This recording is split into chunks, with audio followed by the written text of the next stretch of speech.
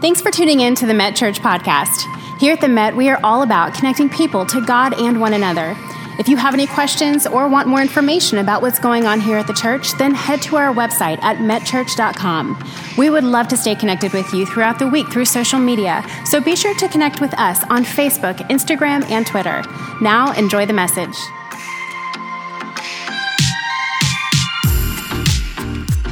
You know, in this series, we've been talking about how it is possible to experience the best of times, the worst of times at the same time. It is possible for your life to be greatly blessed at this very moment, while at the same time being greatly burdened. It is possible for you to be going through a very difficult time in your life while experiencing a very wonderful time in your life. It is a divine dichotomy that Jesus talks about in John 10. On one hand, you have an enemy seeking to kill, steal, and destroy. On the other hand, in the very same verse, at the very same time, you have a God who is seeking to give you a life that is abundant and greatly blessed. And I believe the outcome, that which determines how we navigate through the best of times and the worst of times, is tied to our perspective. And I really believe this because it is true that you don't necessarily see things as they are as much as you see things as you are. We look at life through our perspective, through our experience, through our attitude. All of those things shape, it is the filter through which we see life. And as a result, it greatly determines the success that we have in life, the effectiveness we have in working with the people that we work with in life. So since there is so much of my life and your life that is out of our control, what we've been saying is we have to learn how to control what we can control. And that's really the heart of the series. How can we control the elements in life that we can control in the midst of good things and bad things, happy things and sad things? What is it about my life and yours that we can control? Well, let's review. Remember, I said in the first week, I can control the thoughts that I think. I'm in control of that. The mind is the most powerful thing God has given to any of us, and so it is so essential that we are thinking about what we're thinking about, because we will ultimately go in the direction of our thoughts. You're here today because you first thought yourself here. So our mind is the most powerful thing we have. So be careful how you think. Be careful allowing your mind to drift in a very negative, defeatist, fatalistic type of way, because your life will tend to track in that direction. And then we said, not only am I in control of the thoughts that I think, I'm in control of the words that I speak. Matthew 12:34, the Bible says, out of the abundance of the heart, the mouth speaks. What's in the well comes up in the bucket. If you want to know what a person's thinking, listen to what they're speaking about. If you want to know the preponderance of what's in someone's heart, then listen to the balance of their conversation. They'll tell you what they're thinking by what they're saying. They'll tell you where their heart is by their conversation. I don't mean just a one-off here or there. I mean by the preponderance of the things that they talk about gives you an indication of where their thinking is. So I have this idea that I can control my thoughts. I have this idea that I control my words. Last weekend I said I can control the choices that I make. If you want a better life, make better choices. It's not rocket science. And so I'm in control, as you are, of the choices that we make. And we make choices every day. I've said the 5-year plan of your life is tied to your 5-minute plan. You make good choices in the next 5 minutes, and the next 5 years tend to take care of themselves. So if you're tracking, we are in charge of the thoughts we think, the words we speak, the choices we make. And this morning, we're in charge of the attitude that we embrace. We're in charge of the attitude that we embrace. Now, attitude has been defined this way. An attitude is a settled way of thinking or feeling about someone or something that is reflected in our behavior. Think about that. A settled way of thinking or feeling about someone or something that's reflected in our behavior. The late Herb Kelleher, who was a CEO of Southwest Airlines for many years, when the company was really reaching unparalleled heights, unprecedented success for that airline. And he used to say that the secret to their success was in the people that they hired, in the team that they formed. And he said, we don't necessarily look at education, though that's important. He said, we don't even necessarily look at their experience, though that's important. Because he said, we've learned we can pretty much train people to do what the job is and what it requires. He said, this is the most significant thing that we hire. This is the most significant basis upon which we hire, is their attitude. Attitude. If they have the right attitude, he said, we're going to hire them. We can train them to do the job, but the attitude is everything. And I think that's essential. Have you met anybody, have you known anybody that has just a terrible attitude? I mean, very conceited, very arrogant, kind of full of themselves. Have you ever tried to work with someone, or have you hired someone and you've tried to get them to do a job when they're not teachable, right? You just can't teach them because they already know. They actually know a little more than you. They should actually have your job. Well, here's what I found about people like that is even God cannot fill what is already full. So whatever you're full of, you are maxed out. You're at a capacity. But if you have an attitude, however, conversely, that's teachable, that is open, receptive and responsive, objective, then it's an attitude that anyone can embrace, and everyone will want to be around someone like that. It has been well said, it is one's attitude, not their aptitude, that determines their altitude. Even the attitude of a plane determines its altitude. And have you ever seen two people go through the very similar thing and come out of it very differently? You see one person go through a horrible experience and they come out of that experience stronger, and they come out of that experience with a better attitude. You can see someone go through the very same experience and they come out of that very same experience very bitter with a very harsh attitude. We choose our attitude. It is a response to what we go through. I heard about a lady who had a small daughter, and she was trying to teach this daughter, and so they're sitting there, and when everyone was standing, her daughter would want to sit. When everyone was sitting, her daughter would want to stand. She couldn't get control of her, and so she finally, everyone is sitting, and they're listening to the speaker, and the daughter is standing and wanting to talk. So in frustration, she finally kind of gets her daughter and sets her down in the seat. And the daughter looks at her mother, and through gritted teeth, she says, "Mom, I'm sitting on the outside, but I am standing on the inside." Any of you have a little defiant little booger like that in your house? It's an attitude, right? It's an attitude. I heard about a man who was abusive. He was an alcoholic, and he raised two sons. And one son became as abusive as his father. He became an alcoholic as well, and he abused his children, abused his wife. Someone interviewed him one time and said, "Why has the direction of your life gone the way it has gone?" And he said, "I'm an abusive person. I'm an alcoholic because my father was abusive and he was an alcoholic." Conversely, they interviewed his brother. His brother was a very loving father, very affectionate husband, a very successful businessman. And they said, how does your life, what is the secret? How does your life go this way? He said, "My life has gone this way because I was raised by an alcoholic who was an abusive father." I'm just suggesting to you that we also go through bad stuff. It is not the thing, as you've heard before, that happens to you that is nearly as significant as the response to what has happened to you. We choose our attitude. Jesus said in Luke chapter 17 and verse 1, listen, it is not possible to go through life without offenses. Jesus said this. You're going to be offended.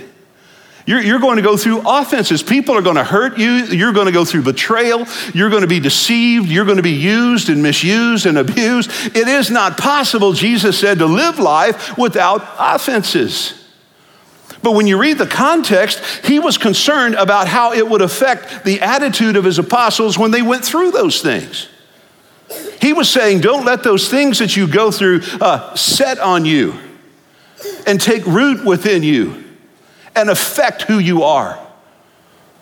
Someone who has been offended, as we all are, have to realize there comes a point where you have to let that offense go. You have to release it. And I know it's hard to do because I know when you say release an offense, and by the way, one of the words or one of the definitions rather for forgiveness is release. Release. When you forgive someone, you release them. And it costs you to forgive. Somebody owes you $1,000 and you forgive the debt, they're released, but it costs you $1,000. Forgiveness costs something. And so when you finally release it and you finally let that go, it has a powerful, positive impact on your attitude. Conversely, when you hold that, It's like making a fist and gripping it as tightly as you can. Before long, your hand hurts. Before long, your arm hurts. Before long, your shoulder is hurting. Because the refusal to release will affect you physically. It'll affect you emotionally. And I know people say, well, if I release this person or if I release that thing, they're getting by with it. Here's what I've come to terms with. Maybe this will help you. You have to be comfortable knowing that there are some people in life who say things and do things to you in life that they may, one, never acknowledge, and two, may never ask forgiveness for. They may never do that. And if you can't let that go and let them go, if you can't release the offense, here's what happens to you. You are holding your future hostage to your past. You can't go past that. You're saying, I refuse to go forward and I refuse to let go of this because that's unreconciled and that is unresolved. And we cannot force people to acknowledge what they've done to us, and we cannot force people to apologize for it. Control what you can control. And I'm saying one of the ways to have a good attitude is you have to learn how to release offenses, and you have to learn how to let it go. You have to learn how to let them go. When Jesus was teaching in Matthew 5, the Beatitudes, he was talking about this beatitude. In verse 8, he says, blessed are the pure in heart, for they shall see God. Pure in heart. The word pure in the Greek is katharos. Pure in heart, katharos. Guess what word we get from katharos? Catheter.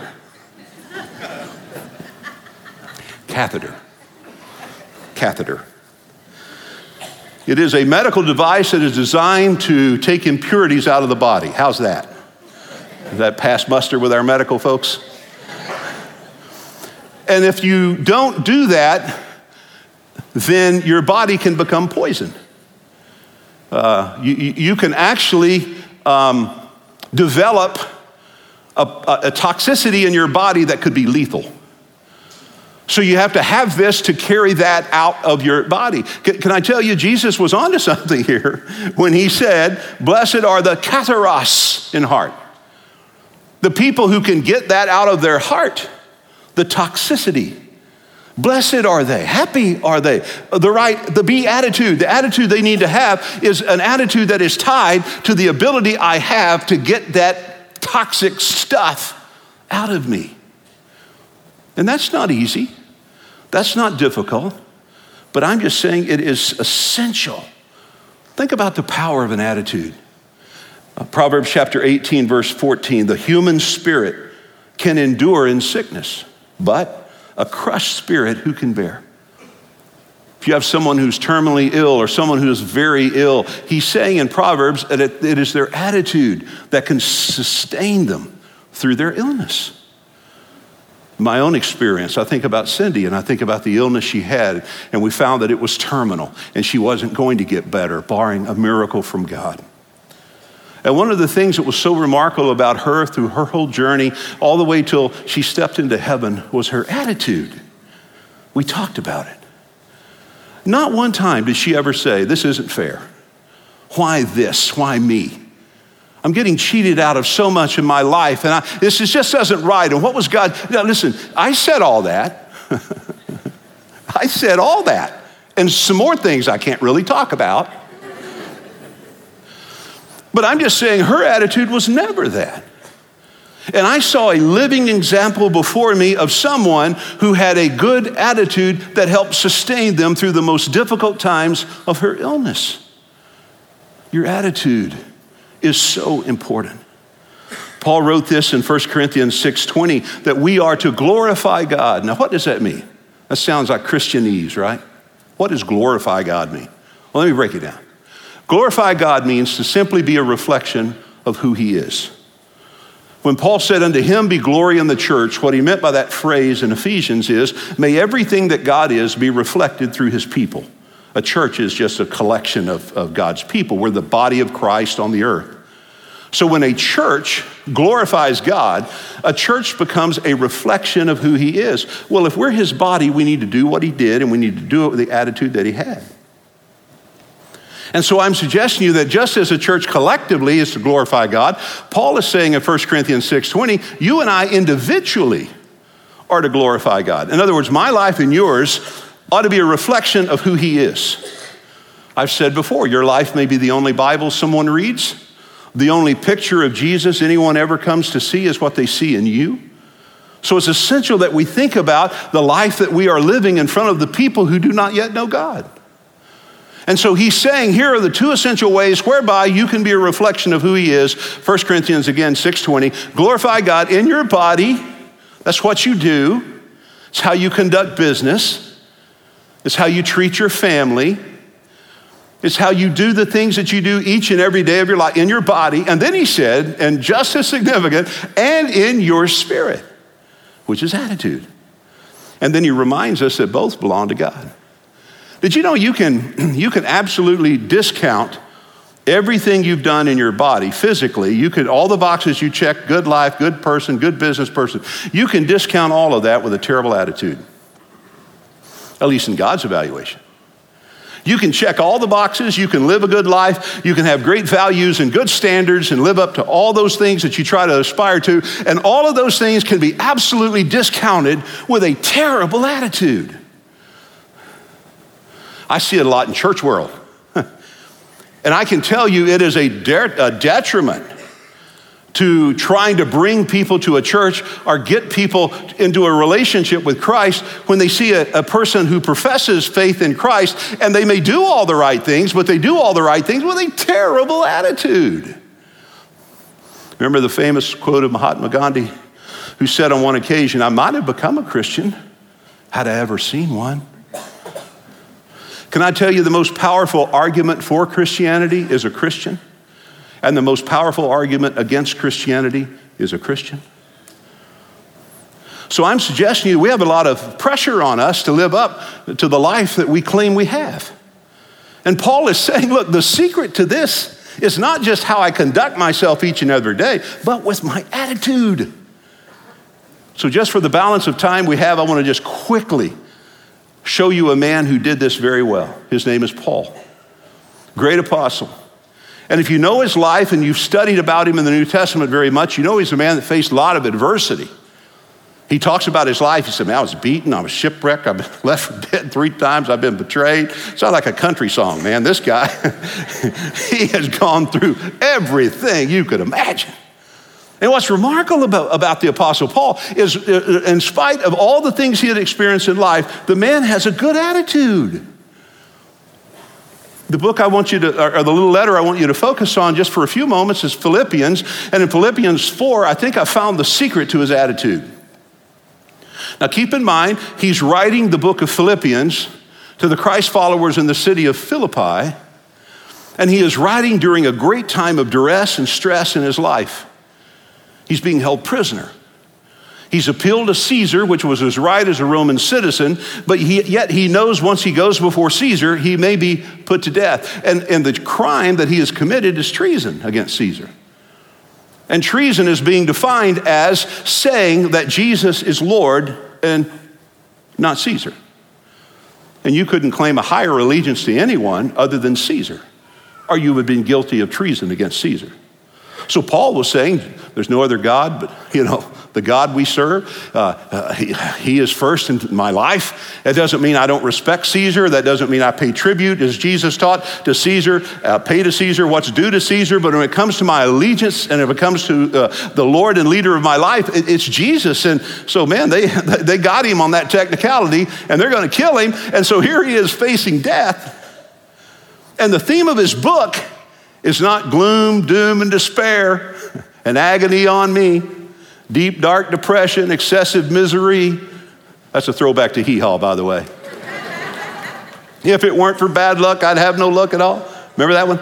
Gloom, despair, and agony. Okay, I've got. Thank you for saving me on that one. Holy cow. TV land, kids, it's a real thing. You'll have to go home and Google that. But that wasn't his song. His song was joy and peace. How can a man going through what he's gone through and experiencing what he's experiencing have an attitude of joy and peace? Well, I want to read a few verses to you, and one of the words I want you to notice that will jump out at you as I read this is the word things. Listen to Philippians 4, verse 6. Do not be anxious about anything, but in everything, by prayer and petition with thanksgiving, present your requests to God. And here's the attitude. The peace of God that transcends all understanding will guard your hearts and minds in Christ Jesus. Finally, whatever things are true, whatever things are noble, whatever thing is right, whatever thing is pure, whatever thing is lovely, you get in a pattern, whatever things are admirable, if anything is excellent or praiseworthy, think about such things. Finally, whatever you've learned, received, or heard from me or seen in me, do it. Put it into practice. And if you do that, notice the attitude. The God of peace will be with you. Here's the secret to a good attitude. It's the perspective you have on the things that you're dealing with today. Things. What's my attitude about those things? Good things, bad things, happy things, sad things, challenging things, easy things. What's my attitude? 5 quick thoughts. Number 1, Paul said, worry about no thing. You see that? Be anxious for no thing. Worry about no thing. Now, let me ask you, you're in church, don't lie. How many of you have at least one thing you worry about? My hand's up. One thing. How many of you are sitting next to one of those things you worry about? All right, I'm just messing with you now.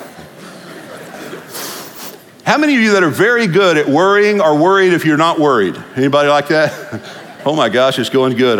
Something's wrong. Something's bound to happen. It's going too good. That's not the story of my life. You just get worried. Let me give you 2 things you should never worry about. You ready for this? 2 things you should never worry about. Number 1, don't worry about things you can't do anything about. If you can't do anything about it, why worry about it? Right? Just resign as, Lord of the world. Step back. You can't change it. You can't fix it. It's beyond your scope and ability. You outpunt your coverage, so just walk away from it. So number 1, don't worry about things you can't control. Number 2, don't worry about things you can control. If you can fix it, for the love of God, get up and go fix it. What are you doing in here? Fix that thing.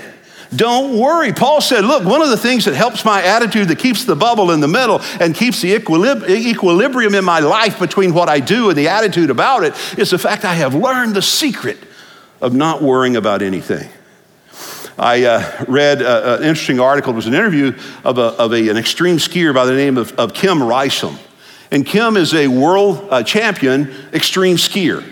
Now that's just off the chart, if you've ever seen these guys, off boulders, through trees, just unbelievable. And she was doing an interview, amazing athlete, and the person doing the interview said, how in the world do you get around those obstacles and you go through those trees and you don't hit them? And she responded, I have learned, listen to this, don't stare at anything you don't want to hit. Isn't that deep?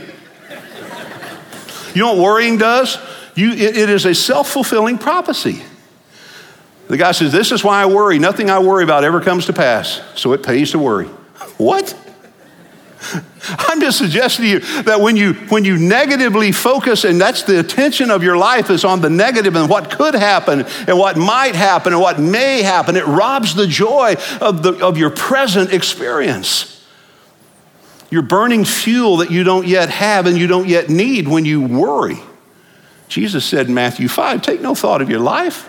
He said, sufficient unto the day is the evil thereof. You got enough to handle the day without worrying about tomorrow. I'm just going to give you enough fuel in your tank to get you to your next destination, and then we'll refuel. When you're worrying about tomorrow, you're burning fuel that you don't yet need. Worry about nothing. Number 2, he said, pray about everything, verse 6. And he ties those 2 together, which I think is interesting. And I don't think it's accidental. Be anxious for nothing, but in everything, he said, through prayer and thanksgiving. He ties prayer to worry. Here's what I found in my life. See how this works for you. You cannot worry and pray about the same thing at the same time. So when I worry, whatever I'm worried about, I pray about it. So let that trigger your brain. I'm worried about it. All right, pray about it. Worry, pray. Worry, pray. Oh, worry, pray. Worry, pray. The minute you catch yourself worrying about it, pray about it. Number 3, worry about no thing, pray about all things. Number 3, again in verse 6, be thankful for everything. Just be thankful for everything. Did you know the root word of thank is think? The root word of grace is gratitude. What that says to me is people who think are thankful and people who are graceful are grateful. It's not a big stretch there, is it? So I'm saying everybody in the room has something for which they can be thankful. It doesn't matter how crazy your life is right now. You can stop long enough to think about things you can be thankful for. One old theologian said we need to pull some of the groans out of our prayer and shove in a few hallelujahs. Just stop long enough to say, thank you, God. You're faithful. You say, how do you do this in the midst of a difficult time? 1 Thessalonians 5:18, give thanks in all circumstances, for this is God's will for you in Christ Jesus. How do you do that? Here's what I found. This helps me. Maybe it'll help you. You don't necessarily thank God because the times are good. You may be going through a bad time. And if you only thank God because the times are good, then you won't thank him when the times are bad. See what I mean? Now all of a sudden the circumstances of my life dictate the level of my gratitude. I'm a very thankful person when things are going well, but when things aren't going well, it changes my attitude, and now I'm ingrate and I'm not thankful at all. So I'm tying my thankfulness to my emotion that is tied to my present experience. So don't thank God because the times are good, because you won't thank him when the times are bad. Here's what's helped me. I don't thank him because the times are good. I thank him because he is good. You see the difference? In other words, he's good when the times are bad. He's good when the times are good. He's good all the time, always. He's unchanging. He's constant and consistent. And so when I'm going through a terrible time, I just say, God, I don't get it. It makes no sense. I don't even agree with it. I don't feel that it's fair. But I know, God, you have a plan. You're faithful. You can't fail. So God, I thank you because of who you are and what I know you are able to do. So let's put it together. Worry about nothing, pray about all things, be thankful for everything. Number 4, and I won't belabor this one much because we did this a couple of weeks ago, think on the best things. Verse 8, remember he said if there's anything positive, virtuous, if there's anything good, focus on that, think on that, put your mind on that. Again, Proverbs 23:7, it says, as a person thinks in their heart, so will they be. We talked about the fact you're not what you think you are, but what you think you are.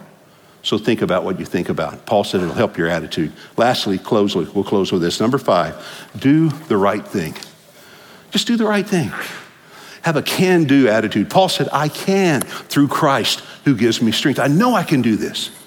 God will not call you to do anything he does not equip, enable, and empower you to do. Paul said, put this into practice. I mean, inspiration without perspiration leads to frustration.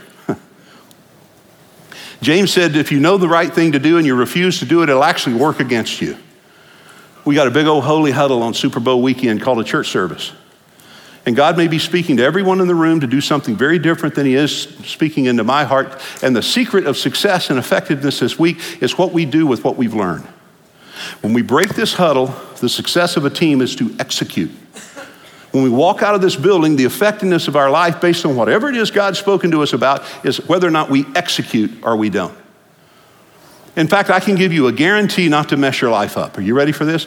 Galatians chapter 5, verse 16. Walk in the Spirit, and you will not fulfill the lust of the flesh.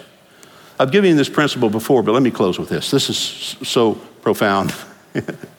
And that is, people who do what they should do cannot do what they should not do. All right? People who are doing what they shouldn't do are doing what they shouldn't do because they quit doing what they should have done. So, if you'll do what you should do, you can't do what you shouldn't do. And the minute you find yourself doing what you shouldn't do, it's because you stopped doing what you should have done. So, start doing what you should do and you can't do what you shouldn't do. Isn't that profound? Isn't that deep? I'm a deep guy, I'm telling you, man. So just simply say, today I'm going to do what I should do. What should I do? Take care of my family. What should I do? Be good in business. What should I do? I'm going to do what I should do. And when you do what you should do, it's not possible that you will be doing what you shouldn't do. And man, when you look again in verse 7 and again in verse 9, Paul says, man, when you do that, God's peace just fills your life. You have a different attitude. You have a different outlook. People are attracted to you. But a bad attitude, man, people will saturate your presence with their absence. It is a people repellent. So work on that attitude, huh? What I think, what I speak, what I choose, the attitude I embrace. Let's pray. Lord, thank you for your word that is very practical. It's very possible. And when we actually do it, it's very powerful. So help us this morning not just to be hearers of your word, but to be doers of it as well. Help us to understand the power of a great attitude. And I pray for my friends who are struggling. Maybe they're just in a season of life. I get that. But I pray they have gotten some principles from your word that will help them in this dark, difficult season to develop a good attitude. I pray they won't beat themselves up about how it's been, but instead determine today going forward, this is how it's going to be. For my friends here today or those watching online who may never have connected with you, their creator, there may never have been a time when they just humbled their heart and swallowed their pride and said, Lord Jesus, I really need you in my life. I pray this might be the moment that with a humble heart, they'll just simply pray and say, Lord, with everything I know about me, I trust everything I know about you. Come into my heart. Forgive my sin. And finally, Lord, for those who need someone to encourage them or pray for them before they go home, I pray as soon as I dismiss, they'll make their way here to the front and let one of these incredible people spend a few moments and encourage them and pray for them before they leave. Give us a great week. Pray you'll bless and protect. Give great success to all the businesses represented. I pray it'll just be a wonderful time. And Lord, we look forward to the day when we stand in your presence. Until that time, we thank you and we give you great praise in Jesus' name. Amen. Thank you so much for tuning in today with us. If you have any questions or prayer requests, please contact us so that we can follow up with you this week by visiting metchurch.com. We look forward to seeing you again next week.